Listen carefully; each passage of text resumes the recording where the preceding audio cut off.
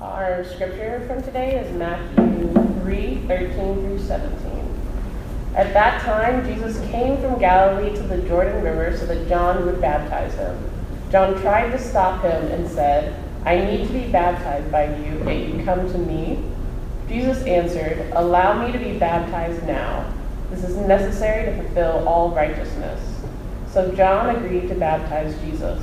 When Jesus was baptized, he immediately came up out of the water. Heaven was opened to him, and he saw the Spirit of God coming down like a dove and resting on him. A voice from heaven said, "This is my Son whom I dearly love. I find happiness in him." The word of the Lord. So today we are in Matthew 3:13 through 17, which Catherine just read. And the title of the sermon today is The Fullness of Jesus. But I want to start off with a little reminder. And the reminder is that we need to stop standing over the Bible, standing over the text, standing over Scripture. And what I mean by that is oftentimes, especially pastors or spiritual leaders or seminarians or people who are professional Bible people, we look at the Bible and we want to master it and we want to know it. And so what I mean by standing over Scripture is standing over Scripture and understanding it, manipulating it, or using it, rather than placing ourselves under the Bible. Does that make sense? Under Scripture and letting it transform us, change us, inform us, master us, lead us. And so there's a big difference between knowing and mastering something as an object. I don't have a real Bible, but saying, here, little Bible, I know you, I understand you, I can explain you, and this is what you mean, and this is what you're saying, right? And making my life about kind of containing this and controlling it versus putting myself under the text, under the Scriptures as the living, breathing Word of God, right? And submitting myself to the Holy Spirit, saying, this is living and breathing. It's more than my iPhone. It's more than the translation, but it's speaking to me. It's God's vehicle and medium for speaking to me and discipling me and mentoring me. So we need to stop standing over the text, and we need to be under the Holy Scriptures, allowing it to change us and transform us. And our passage today is about Jesus' baptism. And two of the other Gospels, John excluded, have examples or examples of Jesus' baptism. But we're looking at the Matthew one today. But in Jesus' baptism, we witness an inbreaking, right? An inbreaking. We are people of the inbreaking, right? It's God, right? The divine breaking into the world, breaking into history, breaking in. And literally, when Jesus is baptized and he comes out of the waters, it says the heavens rended open, right? The heavens tore open, right? And a voice called out, this is my Son, who I'm very pleased with. So God inbreaking to humanity, into the world. And it's God breaking in and God playing out his plan for salvation in the world, right? And not just Jesus is getting baptized, right? As a pastor, as a preacher, I can be tempted to make this about baptism, right? Whatever my beliefs about baptism, let's look at Jesus' baptism, and this is why you should get baptized. Or Jesus got baptized just to be a model for his followers, right? Jesus got baptized so he can say, now all of you need to get dunked in water so you can be baptized too, right? Jesus is just like the perfect model. He doesn't really need to get baptized. He just wanted to show let me go first. I'm a team captain. I should do it first and show you how to get dunked under.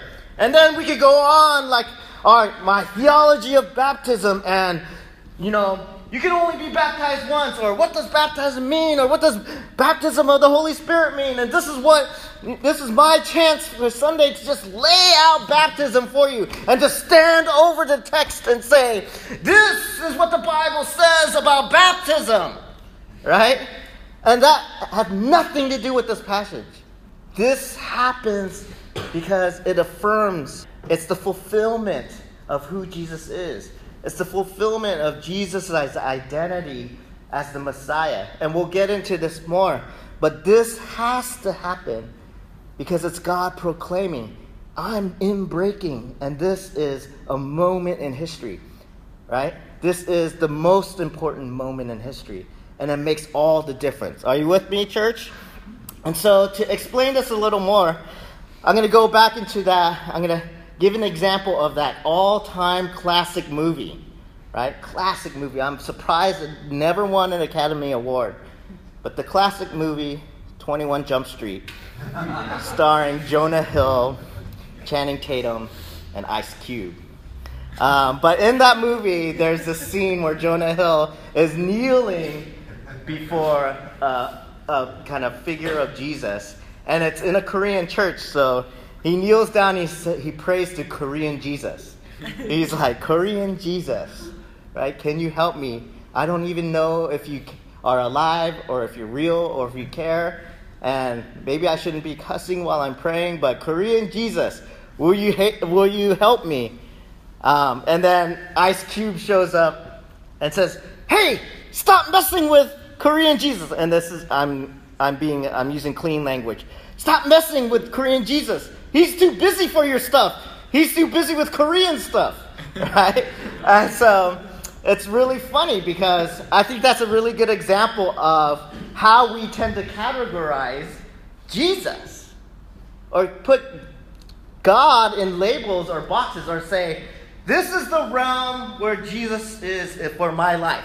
This is the realm where God must stay for my life, for my convenience, right? That's Korean Jesus over there. Or I need Jesus when I'm in need or I'm desperate for something and I'll call out and pray to him. That's, I need you, Jesus, right? Or God is the cosmic vending machine in the sky, right? I just put in my quarters, right? 2 prayers and boom, I get my Doritos. Or Jesus is someone, who is nice and loving and has like plaques on the wall in my bathroom, right? But doesn't really have power and authority to bring justice in the world or to exact change in the world or to make change in my own heart, right? Or to turn things around or to transform, right? Or make a difference in the world, make a difference in my family, make a difference in my own life. We tend to say, Korean Jesus, I don't even know if you care. Maybe you're just worrying about Korean Jesus. And then 22 Jump Street, the sequel to 21 Jump Street, they move up to the Vietnamese church across the street, and it becomes Vietnamese Jesus, right? But the world will want to nerf Jesus. Do you know what I mean by nerf? So this is a gamer. Janice could explain it to you. This is a gamer term. To nerf something. If you know what a nerf football is, it's soft. It's not a real football, but it's soft, right? So to nerf in gaming is, say your character has a power like it has lightning strike. But the lightning strike is so overpowered, so the creators of the game decide to make a patch and adjust it because they don't want that character to be too overpowered with lightning strike. So they nerf the lightning strike. And by that they mean they make it less powerful or they take away its impact so it's not as overpowered. So to nerf something is to make it less powerful, less potent, less whatever, like a Nerf football is softer and doesn't hurt as much. So the world will want to nerf Jesus. And Jesus' own followers nerf Jesus. We want to nerf Jesus all the time. We want to stand over Jesus, putting him in his place, mastering Jesusness, knowing Jesusness, rather than putting ourselves under him in submission to him, letting him change us, letting him correct us. allowing him to have his way with us. So just a little context for our passage today. This is the beginning of Matthew, early chapters of Matthew. And as Jesus, the baby Jesus, is being born into the world, and he's growing up to a young man, is starting to begin his public ministry, what we need to know is that there has been prophetic silence for over 400 years. So when you read the Old Testament, there's all these prophets, and they're talking to the people of God, the people of Israel, saying, do this, obey, or God will do this, or this will happen. God will redeem you if you're faithful, if you repent, if you humble yourself. But there's been silence. There have been no major or minor prophets for 400 years. And at this time, the religious leaders in Israel and Jerusalem are the Pharisees and Sadducees. They were the religious establishments, right? They were the priests, the pastors, the leaders, the missionaries, all the evangelists, all rolled up in one. They ruled the temple. They knew they were experts of the scrolls, of the passages of Scripture, and they decided what laws to follow. They decided what was pure, what was righteous, what was holy, and the people were under that religious authority. And yet, as we read our passage, John the Baptist is on the scene, and the people are flocking out to the desert, out to the wilderness, to hear from this simple man who had crazy hair. I just imagine John as this like a hippie Santa Claus, right? Right, without the Santa Claus uniform, just like eating locusts and honey, it says, and he had like all this hair and wore like wool, and just saying all these crazy wise things, and people were flocking to him in the desert, and he was baptizing people.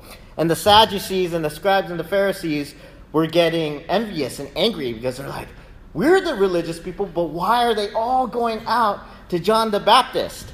Right? Why are they all, what has he got? What is going on? Surely he must be wrong. Surely there must be something shady about him. And John, his message is basically one of repentance. He's saying two things. The kingdom of God is at hand. Right? The kingdom of God is coming. Right? And he's actually preparing the way for the Messiah, for the prophesied Messiah. He's saying, it's coming. God is inbreaking. God is coming. You guys need to repent because he's bringing judgment. And the Messiah is coming. And I'm not sure what John's kind of perspective or vision of the Messiah, of the coming Messiah was, but I think it was different than who Jesus really was.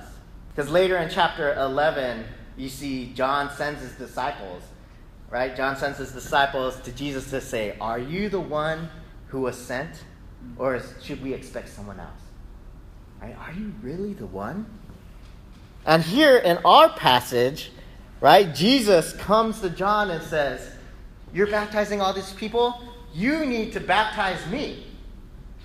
And John, it says, John would have stopped him, right? What was the exact text? John tried to stop him in verse 14. John tried to stop him and said, I need to be baptized by you, yet you come to be baptized by me, right? And so in John's thinking, he's like, this is the Messiah, right? It's right and proper for me. He even said it right before this. 3 verses before this, he said, another one is coming, right? Whose sandals I'm not even worthy to untie. And I baptize you with water, but he will come and baptize you with fire, right? So John is seeing this Messiah, right? And perhaps this picture is of someone who will bring like political authority, right?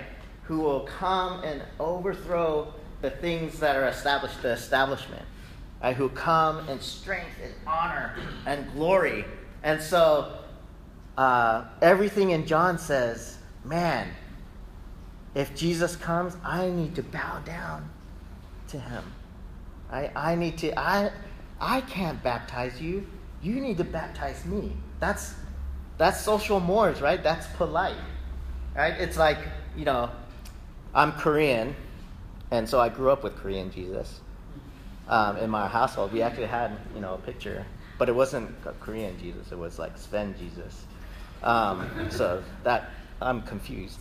It's called Cracker. Yeah,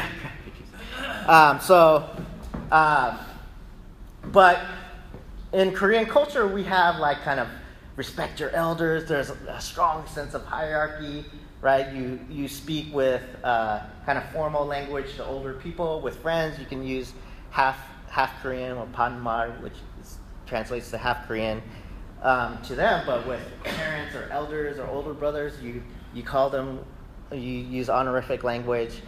And if my dad were to say, you come and teach me the Bible, or you come and let me do this for you, right?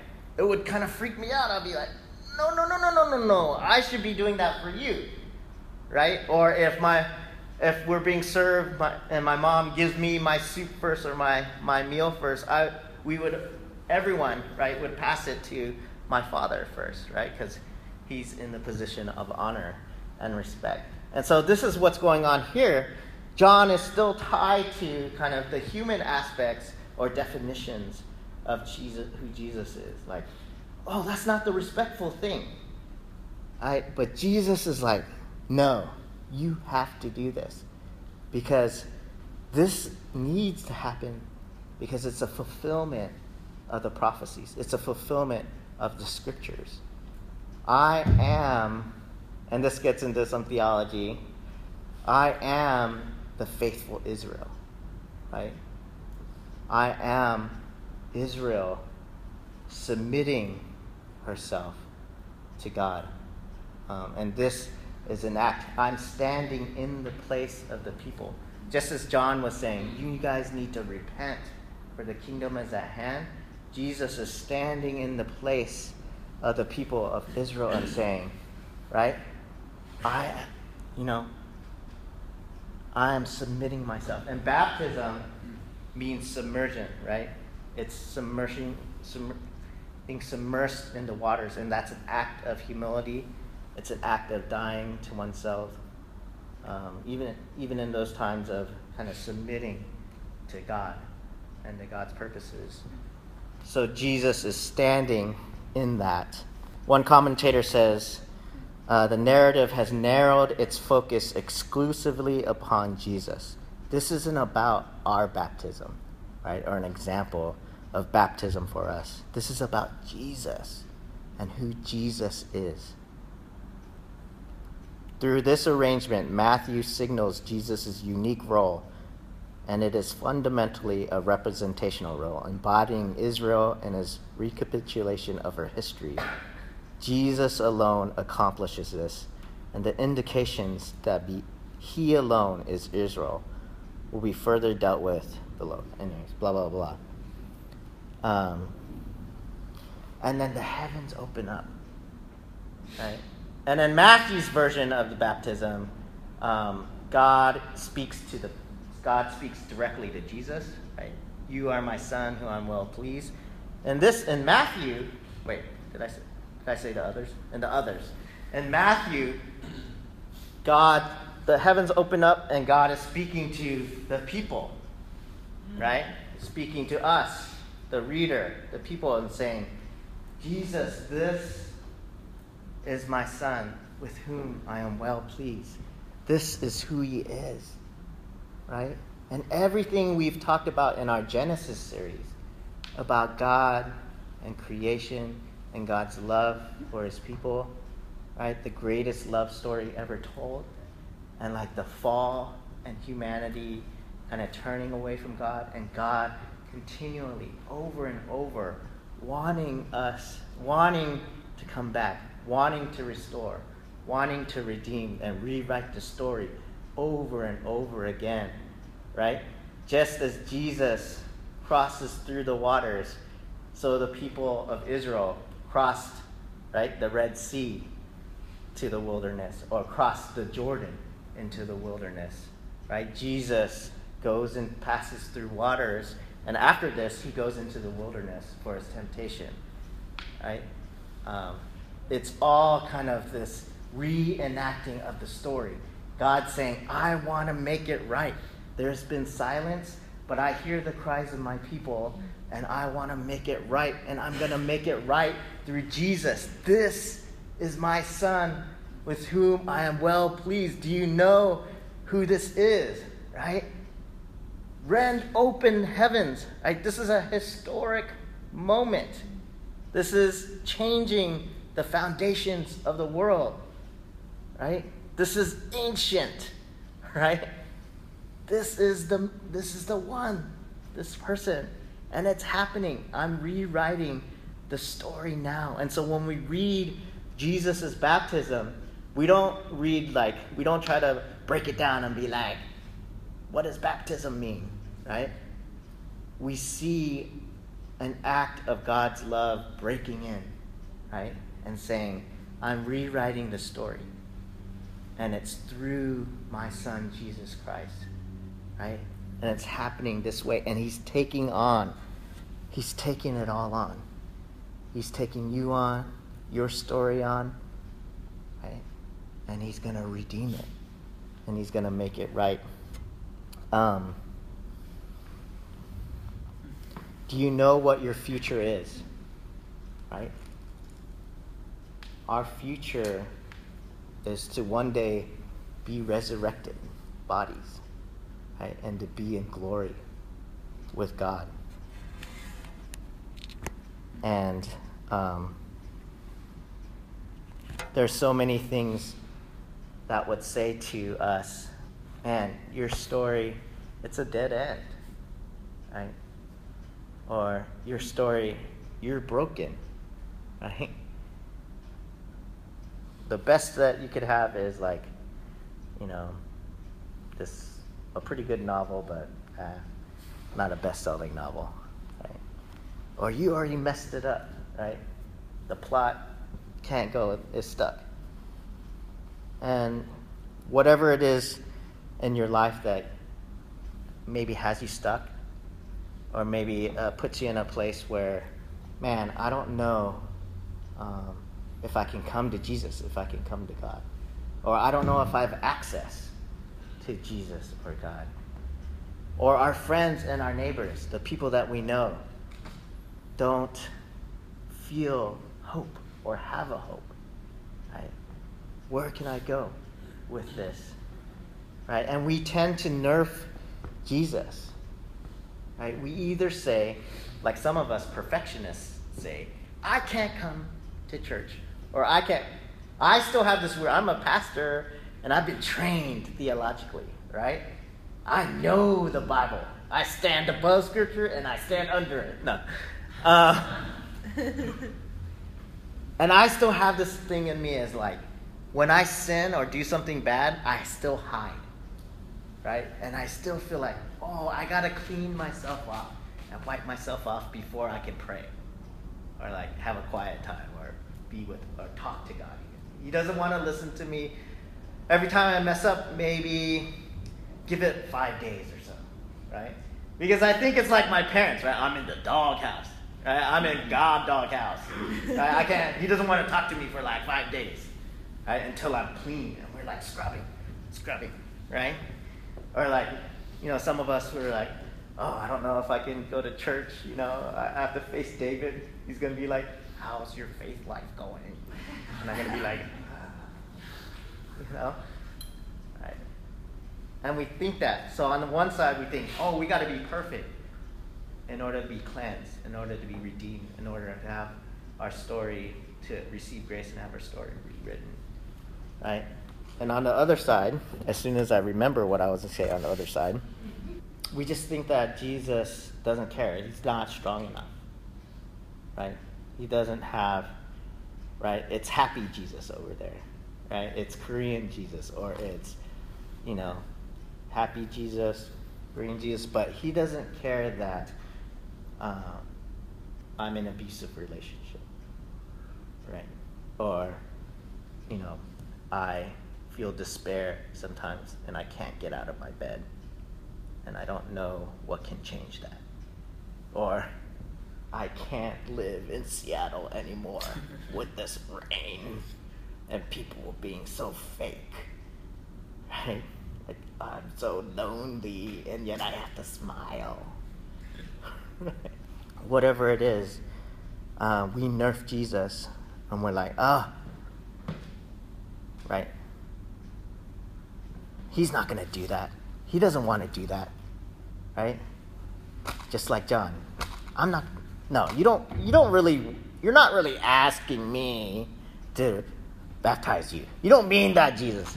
Or Peter, in the other place in Scripture, no, don't wash me. I should wash you. Or no, don't wash me. I'm not worthy. Jesus is like, get behind me, Satan. And then Peter's like, oh, wash all of me, right? We're just back and forth, right? And we don't just let ourselves submit and stand under Jesus, under the lordship of Jesus, and allow Jesus to be who he is. Allow God to be God in our life. Amen? And to blow away our perspective, to blow us away with what he can do, to blow us away of how he can transform our hearts. And it makes a big difference, right? Jesus' baptism means all of that. It means God has come, Emmanuel, God with us, and he cares, and he's doing something to change, right? And he cares about the people coming, the people are coming to John the Baptist, wanting to be baptized. And in context, baptism in those days is like they baptized before Jesus, before they were Christians, there was baptism. Oh my gosh, that's a great fact in of itself. But why did they do baptism before Christians were around? Baptism was a form of cleansing. One thing was it was a form of cleansing, so a rite of purification. Right? So there's all these things that could make you unclean. So baptism was a way of cleansing. And later on, as other people, Gentiles, Greeks, Romans, people who weren't Jews by ethnicity, were coming into the faith, and they called them God-fearers, right? Wanting to be adopted and grafted in to the Jewish faith, to believing God and Yahweh, they would be baptized. And it was a way of submitting yourself and being made new. So a lot of like similar things are happening, but all this is to say it's an act of submission in those days, and people were cut to the heart by John's message, and they were wanting something, and they weren't getting it, right? They were going to the temple. They grew up Jewish, right? And they're wanting it, and they saw hypocrisy, or they saw it was just powerless. It just didn't reach them, but they wanted to hear from God. They wanted God to break into their lives with meaning, right? And this is what Jesus' baptism means. It's now here. It's now happening.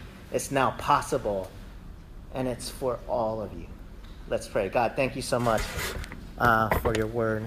And thank you for your baptism, that in it you declare that you are the Messiah, and that you are the Son of God, and that this is good news for us. This is the gospel, good news, that we have salvation through you and in you.